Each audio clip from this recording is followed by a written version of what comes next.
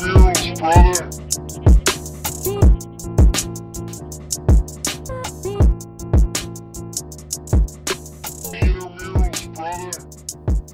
This is the Run Pod Option. I'm Marty. You can follow us on Twitter at RunPodOption or email us runpodoption@gmail.com. And we have another special guest, part of our interview series. We have Matt Brown at Matt Brown EP on Twitter, formerly of SB Nation, author of The What If, a closer look at college football's great questions, and proprietor of the Extra Points newsletter. How are you doing, Matt? Hey, thanks so much for having me. It's a pleasure to be on here, and I'm happy to be doing it. Matt, sincerely, I am grateful for you coming on, and I didn't want to fanboy before the interview, but I'll let you know now you are genuinely, I know one of my favorite college football writers, one of our other co-hosts, Jeff, he's actually a Michigan fan, and he really enjoys your work too, which I think is probably the highest of the two praises there. No, I appreciate that. That really means a lot to me. I've been trying to do something a little bit different. There's a lot of really smart people that write about college football, and I try to find my own little lane there, and I'm appreciative that some people seem to like it. Awesome. Well, they certainly do. And let's kind of talk about how you got in that lane, Matt. What kind of, what got you into college football? If you want to kind of do an introduction of yourself, what got you writing about it? Maybe it's a player, a game, a moment where you grew up, whatever it might be. Go ahead and kick off. Sure. So I grew up in Licking County, Ohio, which is just east of Columbus. I grew up pretty close to a regional campus of Ohio State. And so, naturally there, everybody is indoctrinated, I think, into Ohio State football and football in general, right? Like my first journalism job was covering preps, and Licking County might produce entirely one D1 kid a year for football, and it's probably going to be some, backbench MAC offensive linemen. And these high school games are going to draw 2, 3, 4, 5, 6,000 people when the town itself only has like 2 or 3. So it's football itself is just this gigantic cultural institution that's fascinated me. And I kind of fell into journalism a little bit. I don't have a journalism degree. I've done a couple of different gigs. I taught elementary school for a little while. I worked in political campaigns for a little while. I've done some HR work for a little while. And kind of backed into this, which made SB Nation perfect, because that was the place that took all of the guys that didn't go to Medill and looked at football, in a different way. And I think that all that varied experience, both in doing different kind of jobs and the way I grew up, really made me a more effective college football writer. I tell some folks this. My mom immigrated from Brazil. We're like the only Brazilians in rural Ohio. And she worked in K-12 education almost her entire career. And we spent a lot of time when we worked together, and early in my teaching career, going to these very different school districts from the places where most journalists grow up. And they're places where a lot of D1 athletes come from. And so I think seeing how education policy and how K-12 education and how property values and demographics and these other institutions all intersect to play a role in football recruiting and playing a role in running some of these institutions of higher learning.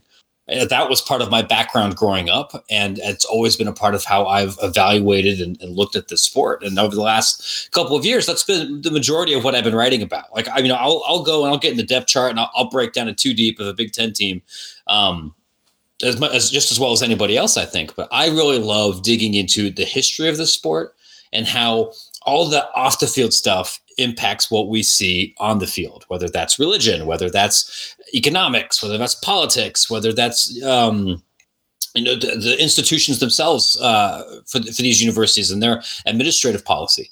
That plays a big role in who's good and who's not, and decisions that were made in the 20s and 30s and 40s, and impact what goes on here. And that's what Extra Points is about. That's, I think, my favorite beat. And I've been fortunate that I've had a chance to really kind of dig into that over the past couple of years. Yeah, no, it's a fantastic beat. And kind of building off that. So I was born and raised in Dallas, Texas, and I grew up on the suburbs of Dallas, truly. And for my whole life, inner Dallas, their high school football was maybe one team, and it was Dallas Carter, and that was just because of the history. But the suburbs sucked away a lot of talent because, like you said, economically or whatever else that are making up these neighborhoods, you have the for lack of a better term, the white flight that happened, 45, 50 years ago. Sure. And it's caused some football power regions to completely shift power. Now it's South Lake Carroll. Now it's Allen High School, like where Kyler Murray went. And they have a, $90 million high school football stadium.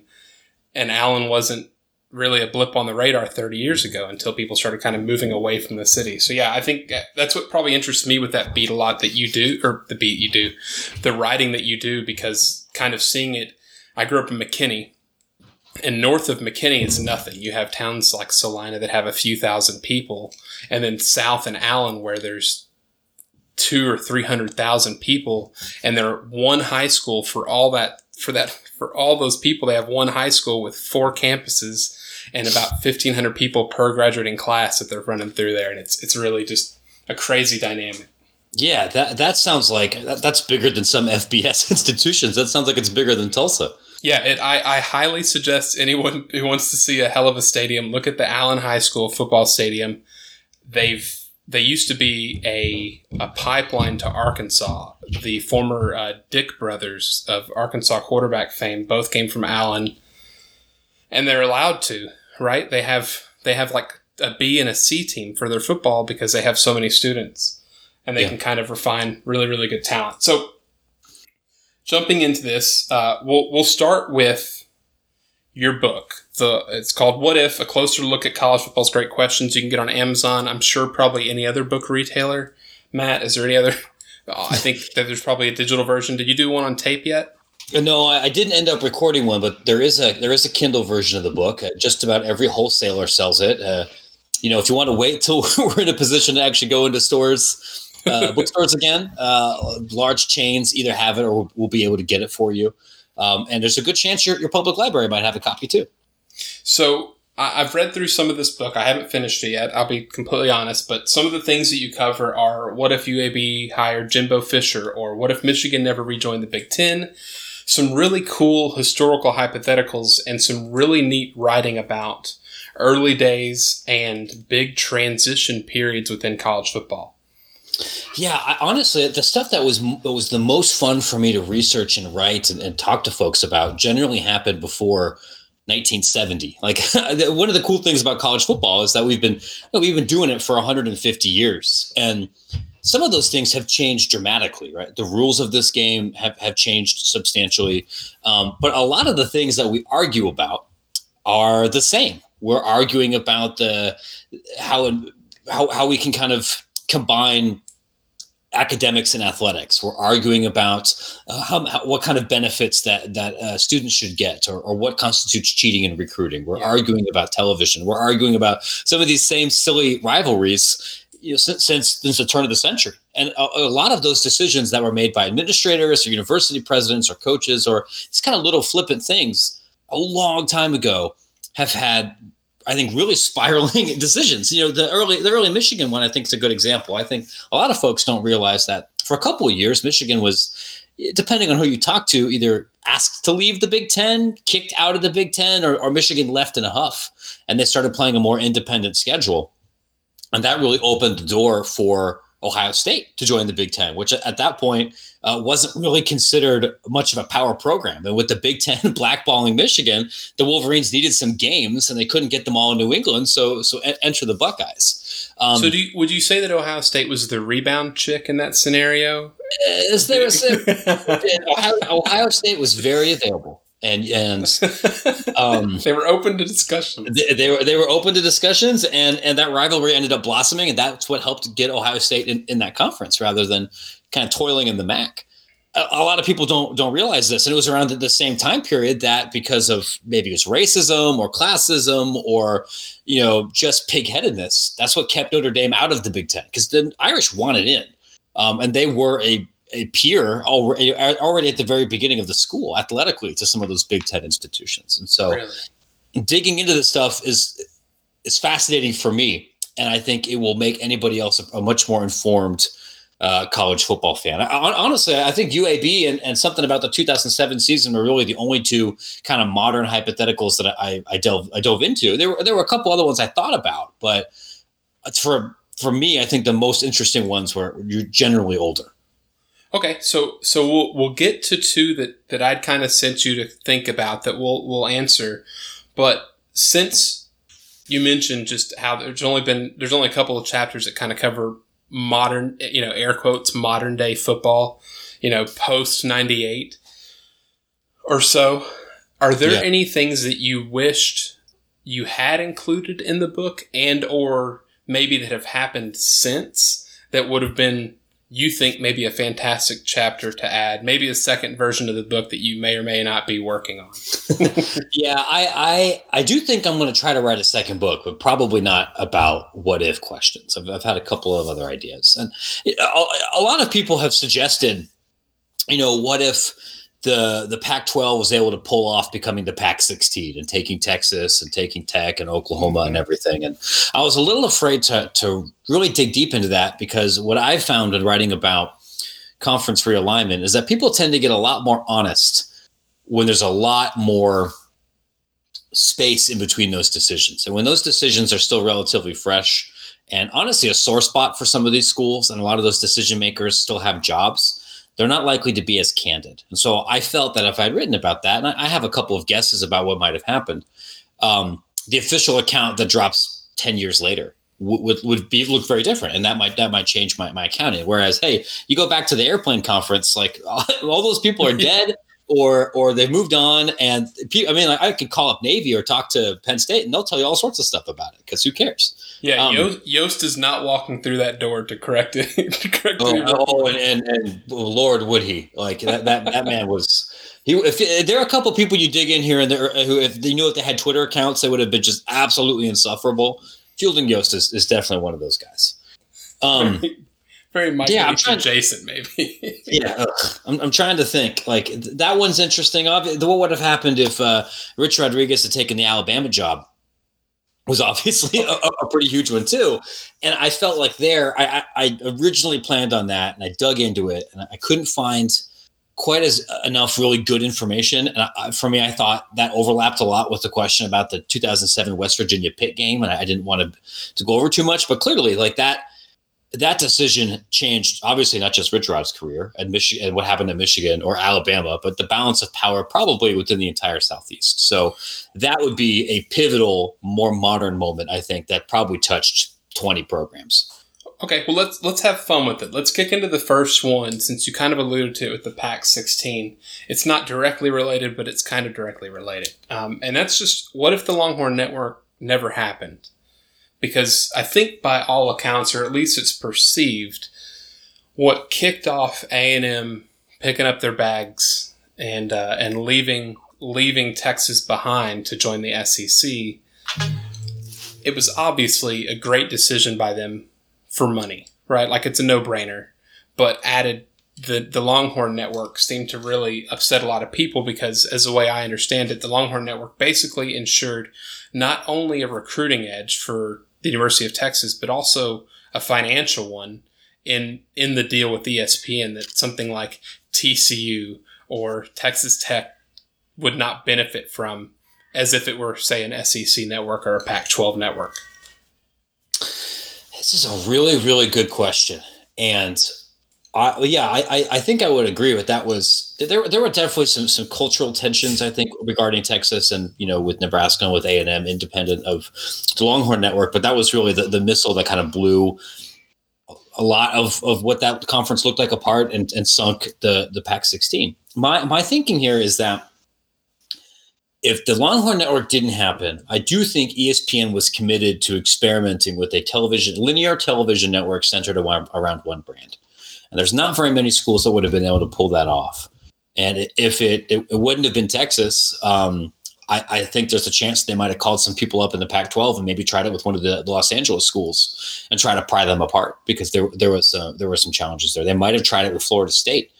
Because at that point, there was a real moment around that time we thought the ACC was going to collapse before they signed that secondary grant of rights agreement. So maybe you're looking at North Carolina or Duke. There's a couple of brands that you might have been able to do it, and it's unfortunate from ESPN's perspective that the Longhorn Network wasn't as much of a commercial success, because not only did you have you're launching a linear network, I think really as that the profitability of those is sunsetting. Cord cutting would definitely accelerate over the next couple of years. But also Texas on the field kind of sucked. You had a terrible athletic director hire. You had multiple unfortunate hires on the with football and some big recruiting misses. And you make that kind of bet thinking you're going to have a perennial top 10 team. And instead they had to spend a bunch of years with, selling Texas baseball and trying to replay the 06 Rose Bowl every 6 hours. Yeah. Which is, you could set your clock to that Rose Bowl era. Yeah. It is definitely on every week. And don't get me wrong. It's a hell of a football game. Yeah, no doubt. I've watched it multiple times myself.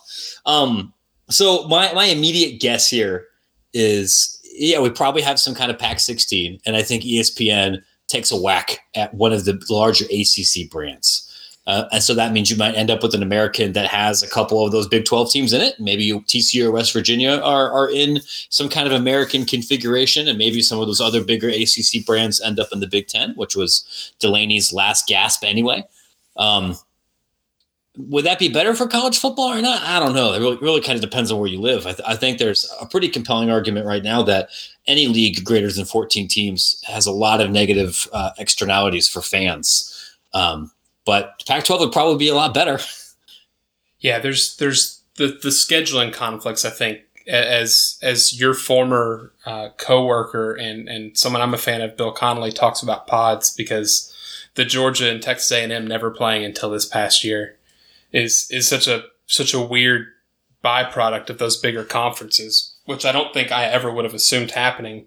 I do like to think that the Pac-16 happens and ESPN goes, you know what, let's do the Trojan and Longhorn Network, and then both programs just go down the tubes for the next 12 years. And I mean, we joke about it. I think the chances that NBC or ESPN or somebody else takes a run at those LA schools and tries to pitch them on something big and stupid in the next couple of years, I don't think it's zero. There's too much money at Disney for it not to at least be poked around. I would totally agree. So we'll move to the next one. You spoke about the 2007 season, and I had what if Alabama hired Rich Rodriguez instead of Nick Saban in 2007, which is kind of a reminder to some people that Saban was the backup plan, or the hire after Rich turned it down, or whether Rich's wife said she wouldn't go, whichever report you want to believe there. But I also have highlighted here some other openings and hires that happened that same season. So in that same season that Nick Saban got hired, you had D'Antonio at Michigan State, you had Butch Davis at North Carolina, you had Steve Craigthorpe at Louisville. I'm just picking bigger programs here. Randy Shannon at Miami, Dennis Erickson at Arizona State, and Jim Harbaugh at Stanford. What if also Nick Saban had taken that Miami job because he just got done kicking it around with the Dolphins? It almost makes too much sense. Are we talking about would he allow the turnover chain to happen? Oh, no. And to be honest, I'm not sure if I could have seen that matchup happening, because in order for Saban, post NFL, post LSU to go anywhere, especially knowing how that LSU tenure ended, he would need to have an administration that is 1,000% completely bought in on becoming a football power. And Miami, historically, really hasn't been that way. They actually kind of became a football powerhouse by accident.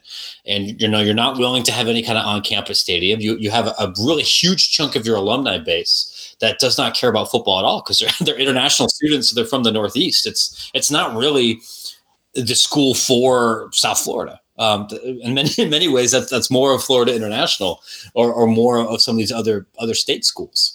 I think that's a marriage that I would see having a hard time lasting. I think it would be more likely that he just took a year off and wait for Florida State or wait for Clemson or wait for another big SEC opening if he wasn't going to go to Alabama. That's interesting. I mean, I always thought the kind of fun thing here, what would have happened if Rich Rod goes and he takes the Alabama job, and that means Greg Schiano ends up as the head coach at Michigan. I think probably ends up working out better than Rich Rodriguez and forestalls Brady Hoke, but I don't think that's a happy marriage. Schiano tends to should I phrase this? Alienate everybody around him eventually. Yeah. He does. It does feel like of all the food you put in the refrigerator, his goes bad the quickest.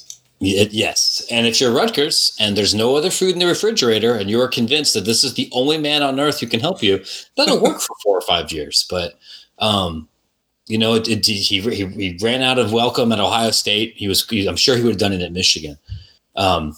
It's a weird group of coaching changes there. But I mean, I'm sure if Saban went to Miami, they'd probably at least make a championship game, but it would be very difficult for me to see him, knowing what I know about Miami's administration circa 2007, 2008, 2009.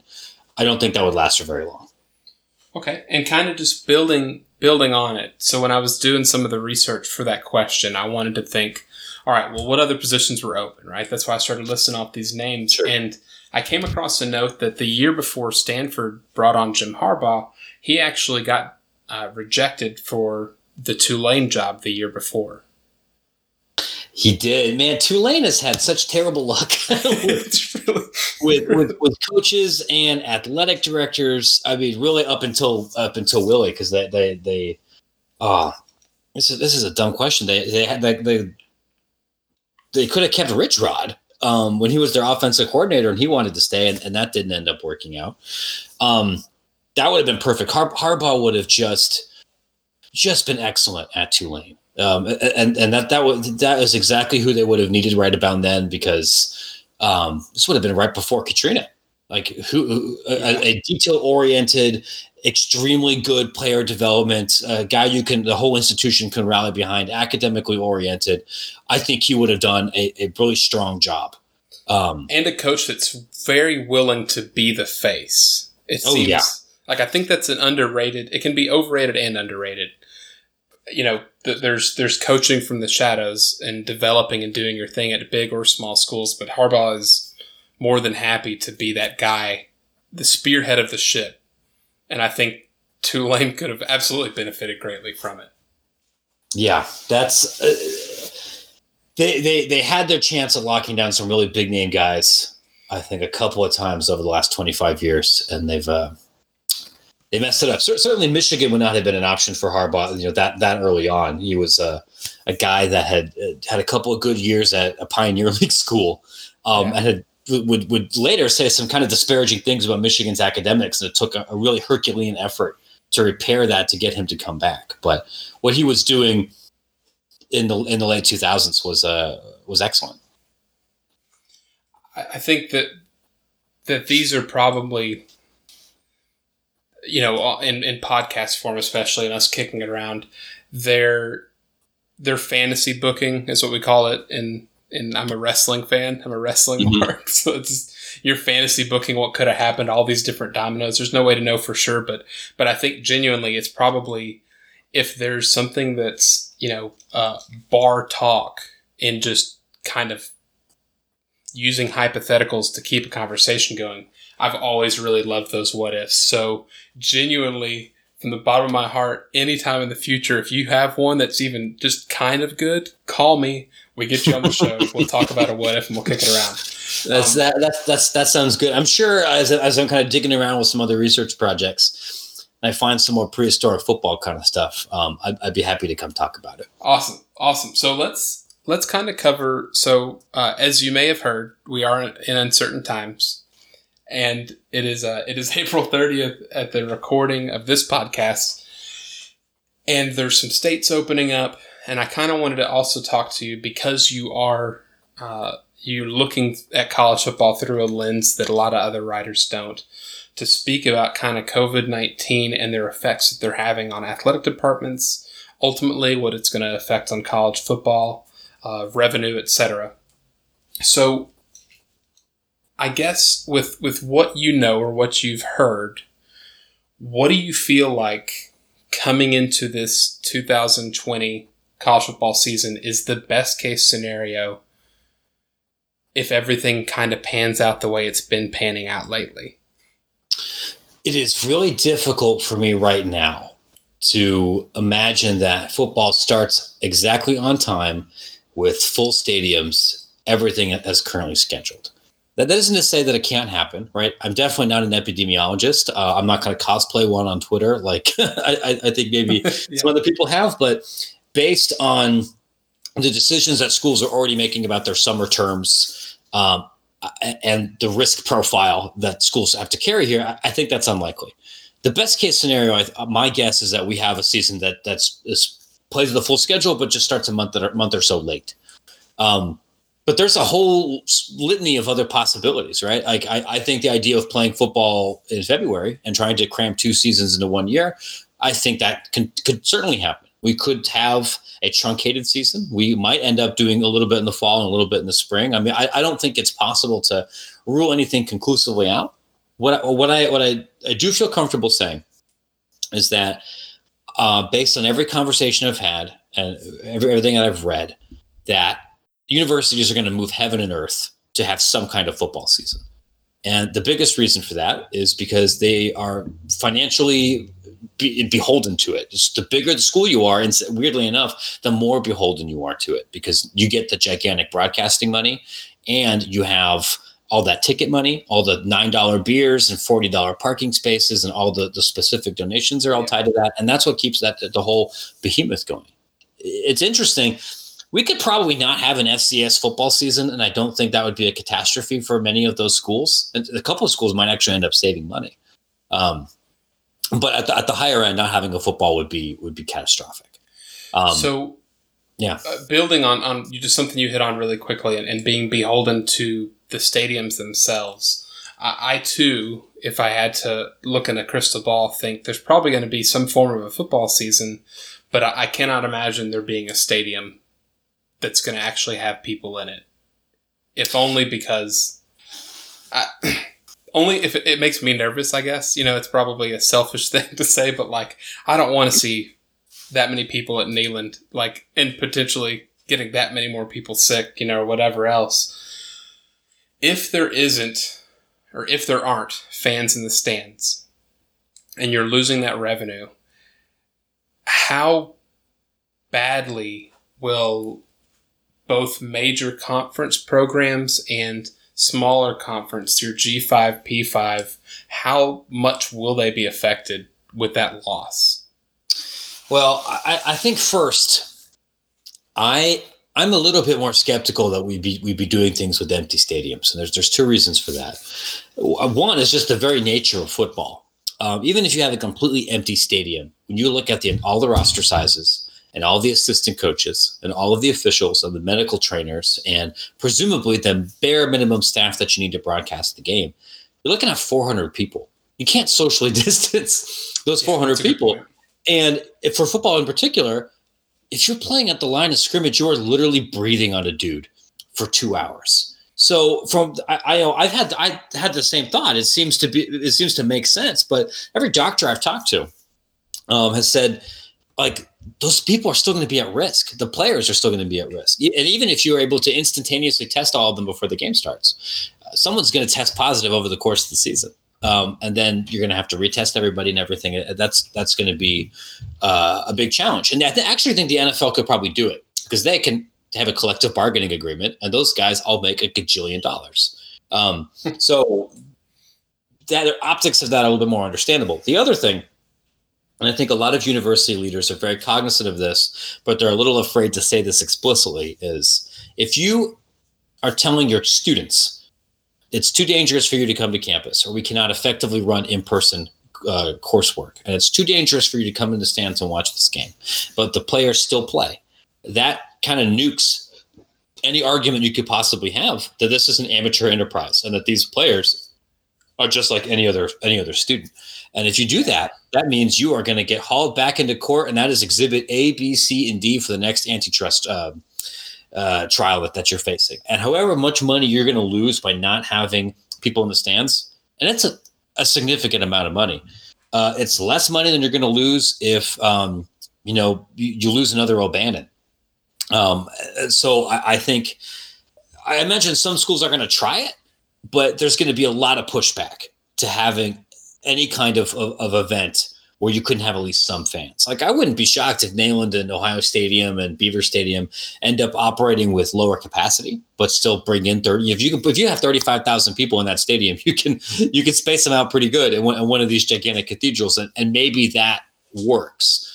But otherwise, you're still selling more tickets than most smaller programs across the I mean, and you might take a loss. You're going to have to lay some people off, and some people are going to have to take pay cuts, and maybe you can't have a small armada of analysts. But I think that's a more realistic look at this. Okay, so before we jump to maybe what a worst case scenario looks like, I mentioned in some of the questions that I sent you about decisions that these schools are going to have to make, and potentially that they're going to make that are going to affect the trajectory of something like coaching salaries.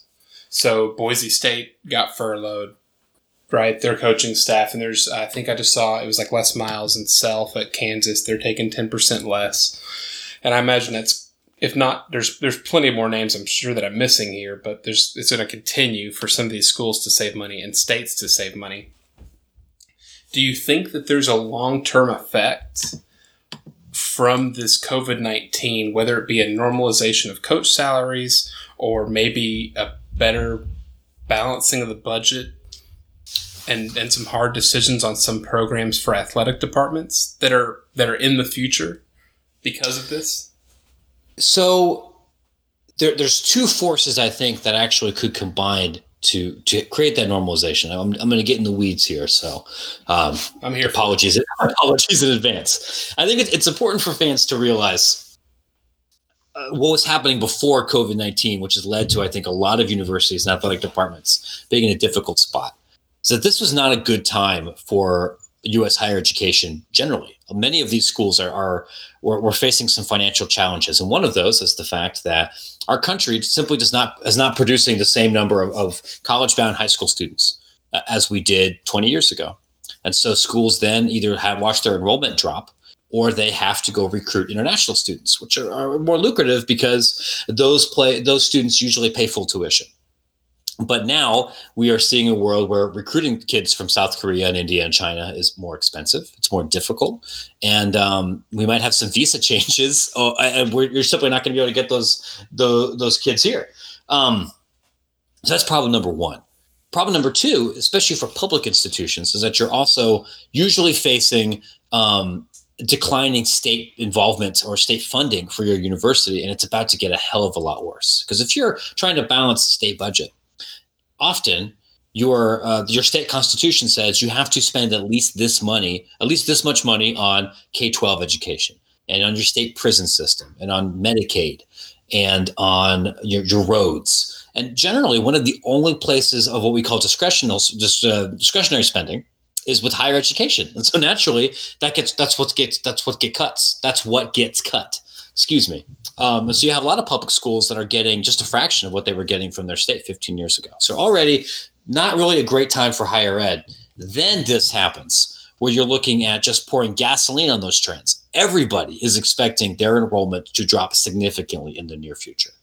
And that's really important for an athletic department because almost every FBS department, and certainly way more across Division I, get money from student fees. That is usually what gives you a lot more money than your ticket sales or your broadcast agreement if you're not a Power 5 program. So if you suddenly have 1,000 less kids come to campus, that's 1,000 less $600 checks that you're getting for your student fees. So that's a huge income drop. So that's all of those things together are going to put a lot of cost pressure all over universities. The other thing that's happening right now is with name, image, and likeness. And I promise this ties in. The NCAA on Wednesday in their report said that they want to petition Congress to give them an antitrust exemption. What that means is then you can't sue the NCAA for restricting the amount of money that a player could get from their name, image, and likeness. What the NCAA would like to do is say, hey, freshman, I noticed that you are bad at football and you don't have a really big Instagram account, and this car dealership wants to pay you $15,000. That's not fair market value. You can only accept $6,000. And right now, that player would go, like hell it does. Fair market value is whatever somebody will pay me. I'll see your ass in court. And they would win. The only way that the feds are going to give an antitrust exemption, and even this I think is unlikely, is if they make the NCAA do a bunch of other things. And one of those things, and I've heard 2 athletic directors actually propose this, is a salary cap for coaches. So the government could say, you can't restrict what a kid can make unless we say football coaches can't make more than $2 million, or that schools can't charge more than X amount for student fees. Wow. So I think those 2 things potentially together could certainly combine, where we just can't spend nearly as much money as we have been collectively on salaries, on travel, on facilities, and on analysts and staff. The Nick Sabans and the Ryan Days and the Harbaughs are still going to get paid. But the world of paying a group of 5 coach $2 million a year, I don't think that's going to continue. That's fascinating.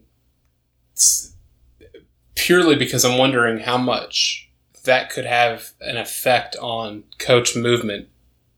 If it starts now in 10 years, decisions to go from one school to another, if that is changed when there's essentially a cap from your earnings. You're not really able to chase the almighty dollar if you're already up at near that cap and you're at, say, Old Dominion or whatever school it might be.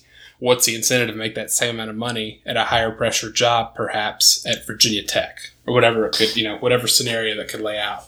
Yeah, it would surprise me a little bit if we had a salary cap that was low enough where both Old Dominion and Ohio State could hit it. But I think we can already see a world where some of these changes are going to change coaching movement. I'll tell you, this is true right now. Nobody wants to be paying a coach buyout right now. The fact that Wake Forest's basketball just got rid of Danny Manning is really a huge surprise. That was the only basketball program in the Power 5 that made a coaching change. And so what's going to happen next year is you're going to look at this, and if you got a coach that's maybe in a kind of marginal position, you're not going to want to let that guy go early and be stuck paying that buyout, which is what, like Nebraska, I think, is paying $20 million right now in buyouts for football and men's basketball. And schools just can't. Many schools, some still will. If Alabama wants to get rid of a guy, they're going to get rid of a guy. But a lot of these schools, that simply is not their financial reality anymore. So they're going to be more conservative with making changes. My assumption is whenever we have a football offseason, that's going to be a pretty slow coaching carousel. And you added to the fact that the economy and the hit that it's taken, so your potential boosters anyhow are going to be, in theory, limited on their spending towards a school to help with a situation like that at all anyways. Yeah, I've been writing about this a little bit on Extra Points, and you're absolutely right. Like in a world where we have 18% unemployment, a lot of people's disposable income is going to be down, but that impacts different schools in different ways. As I'm sure you're aware in your neck of the woods, for where you grew up, if crude oil is going for $18 a barrel, that limits what the people who give money to Houston are going to be able to do. Yeah. It hurts. It hurts SMU out in a pretty significant sense. It does, and I mean, I would say that probably hurts every public school in Texas too, because that means less tax money available. But it hurts TCU, it hurts SMU, it hurts Baylor. If these casinos are closed for another month or two, that sucks for UNLV. That sucks for anybody that counts people who work in hotels or gaming as major donors. And I bet the smart thing to do right now, if you're a school, is to go figure out who owns this chain of grocery stores. Who owns it? Who's got that zoo money? Yeah, where did Mr. Kroger go to school at? Let's see if he's willing to do a speech and get an honorary degree. That's kind of the world that we're going to be in. It's weird because this economy is kind of being impacted in different places. If you have a local economy that's really dependent on one or two industries, that kills your donations, it kills your ticket sales, it kills a lot of things. So this will kind of bookend the conversation and kind of see us out. Speaking of something like gambling having an effect. There's a lot of regional schools in Oklahoma, the Southwest Oklahomas, the Northeast Oklahoma states, those schools that will probably be affected to a point potentially of closing their doors completely, or at least heavily limiting what kind of programs they have in their athletic department. And there's a list of about 16 FBS schools currently that have the minimum which is 16, number of sports. So they're going to have to reduce their spending, as I understand it. This was posted by a guy, user Bulls at Buffalo on the college football subreddit. So these schools that need the waiver to be able to cut other sports, or they'll have to reduce spending on football programs. And there's Arkansas State, Buffalo, Georgia States. The only ones that really kind of stick out are your Kansas States and Mississippi States. But there's North Texas, there's the Rice Owls, there's Ohio. Do you expect there to be... I keep asking you if you expect it, and I'm not trying to make you to be a prognosticator here or fortune teller. Do you expect there to be less football programs in the United States, say next January? Nationally, I definitely expect that. And that's just because I anticipate a lot of Division II, III, and NAIA schools are going to straight up close. This already happened recently with a school not too far from where I grew up, Urbana University in Ohio. Was actually a pretty decent Division II team. I think they won 7 or 8 games. They were competing at the top end of their conference, and they didn't drop football. They dropped the school. And there's a lot of private liberal arts colleges in the Midwest and Northeast that have under 1,500 students and are simply not built to survive one really bad year. They're not built to pivot to distance learning. And some of them have football teams, and they're going to get dropped. I think at the FBS level, it maybe not in 1 year, but I do think it is definitely possible at the next 2 or 3. And I'll tell you the 2 places that I would look at this. One would be in the MAC, particularly around northeastern Ohio. Akron and Kent State are 2 of the, I think, most resource-challenged programs in FBS. They both have been mostly lousy in their histories. Both of those schools have announced they're cutting 20% of their entire budget. And Akron's president, who's relatively new, I believe, has straight up said, our athletic department's going to be less ambitious. It's going to have a smaller physical footprint. I'm worried about the trajectory of mid-major athletics right now. So we're going to make some hard choices. So I'm not saying that they're going to get out of the game now, but if you're looking at this, and in order for Akron to even make bowl games in the MAC, they're going to have to make some big changes, seeing as they were the worst team in FBS last year. In Ohio political circles, it's long been rumored that Kent and Akron and YSU, Youngstown State, could potentially just merge. This is a part of the state that's just lost a lot of population. It probably can't support 3, similarly sized, resourced universities all relatively close together. So that's one place. And I think in the Northeast too. I know that UMass and UConn say they are committed to a Division I FBS independent life. And I think that they were when they said all those things. It's possible that this is kind of the 2x4 that breaks the camel's back.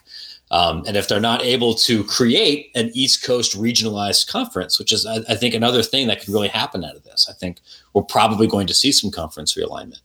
I could see them deciding we really need to focus on the stuff that best serves our student experience, and being the 126th FBS program right now probably isn't it. But it would surprise me if more than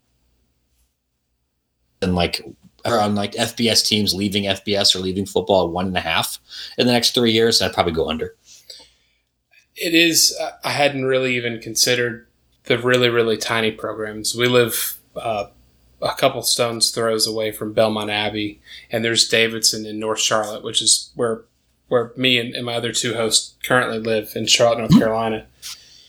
And with those enrollments at $1,900, $1,400, and relatively cheap in-state tuition, there's a greater than zero chance that they have some incredible financial hardships.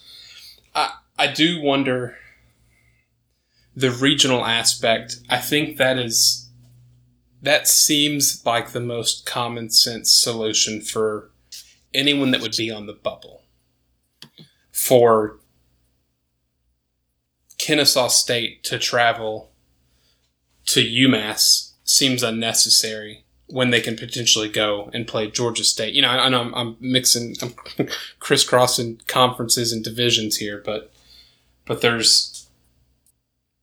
I'm honestly kind of here for it. A more regional aspect because I haven't gone to a Davidson football game because honestly, I could even tell you what conference they're in. I don't watch college basketball. Like it's just not my bag. You know, I think they're in the Pioneer If I League knew for Davidson football. was playing Belmont Abbey, who lives right down the street from me, I'd be more inclined to check out that basketball game, you know, or whatever else it might be. Yeah. Davidson, I think they're in the Atlantic 10, if I remember right. So yeah, they're playing That's right. a lot of schools much farther north.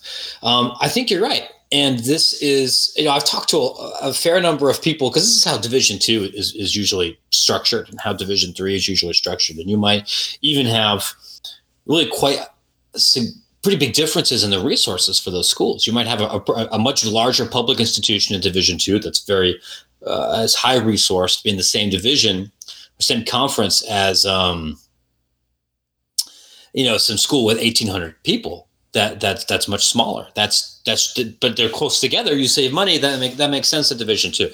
The two places where I think you're most likely to see some changes. One is going to be with Olympic sports.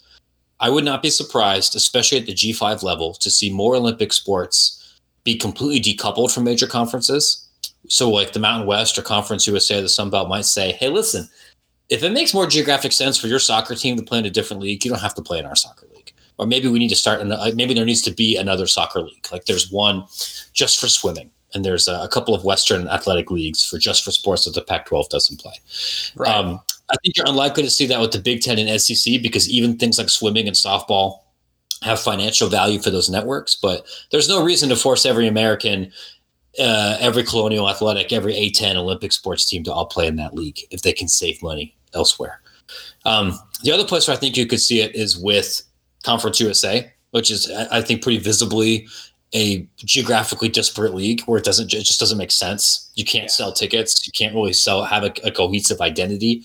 I know that there are players that don't like going from Virginia Beach to El Paso, even if it doesn't happen very often. I would not be shocked if we end up seeing some kind of new league configuration that centers around the Atlantic coast for G5 programs, where the Marshalls and the ODUs and the Western Kentuckys and the Middle Tennessees and maybe Liberty if schools get desperate enough, and maybe James Madison and maybe even some teams from FCS decide to spin off and create something that's much more geographically tight, and let Conference USA be a Texas and Florida and Deep South kind of league. That'd be fascinating. I'd like that conference too. And even if you ended up just having the mixing pot too, whether it be Conference USA with a touch of the Sun Belt or a touch of the American, people having to make those decisions because Tulane maybe not be able to keep traveling all the way to play Temple. Yep. Regionally, it would. I know it would mean more. It just does. I mean, you being from or you living in Ohio. And growing up there, I actually live in Chicago in that now, region. but yeah, I'm from Ohio. You're right. Like if you're a baseball team in Ohio, you could play an entire dang schedule and never leave the state. Yep. And just that division. Yeah, and there's like 3 counties next to each other in Texas where it's the same scenario. You have, 9 college football teams at every level within the DFW Metroplex. Yeah, I think that's right. And I mean, I don't think you'd want to have SMU play against some Division III team necessarily. But there could be a world where it makes sense for Sam Houston or probably not Lamar because I think they're not very good. But a couple of some teams from like the Southwest. FCS. Stephen F. Austin has got a pretty good reputation out there. That's something up there. Yeah, and have them play UTSA. And adjust some scholarship rules or something to make that work. I think it will be easier to sell tickets at that level when you actually know alumni from that other school and can dunk on them in person than when they're 6 days away. Because if you're in the DFW, you're going to know people that went to Sam Houston. You're going to know people that went to Stephen F. Austin and those other schools. But if you're in Texas, how many ODU grads do you know? Right. There's none. You know more Abilene Christian graduates. It's and let me tell you, Sam Houston State graduates absolutely have a type. You can spot them out in a group of 10. as I'm sure there's the case with some other Ohio schools. So, Matt, I sincerely thank you for coming by. Before we kind of wrap things up, if there's anything else you want to touch on, feel free. But I mostly want to make sure you get out the word on your newsletter. If you want to re-up the book, your Twitter, everything that people would need to know to support Matt Brown. Sure. Well, as you all may be aware, I no longer work at SB Nation, unfortunately. I was furloughed, and then they offered me a buyout, and I took that. So I'm going to be fun employed here for a minute. If you're listening this far in the podcast and you're interested in some of this history and the culture and the context and the finances and all this other stuff that really shapes football, I think you'd love Extra Points. Extra Points publishes 4 days a week. You can subscribe for free and get 2 of those newsletters a week. If you pay a subscription, you get all 4 plus some extra bonus content. The subscription is $7 a month. That's less than what a Culver's value meal, I think. Or you can pay $70 a year. I'm a son of the Midwest, man. I love me some Culver's. They brought a Culver's to Dallas, and it was so good, man. I just forgot it existed.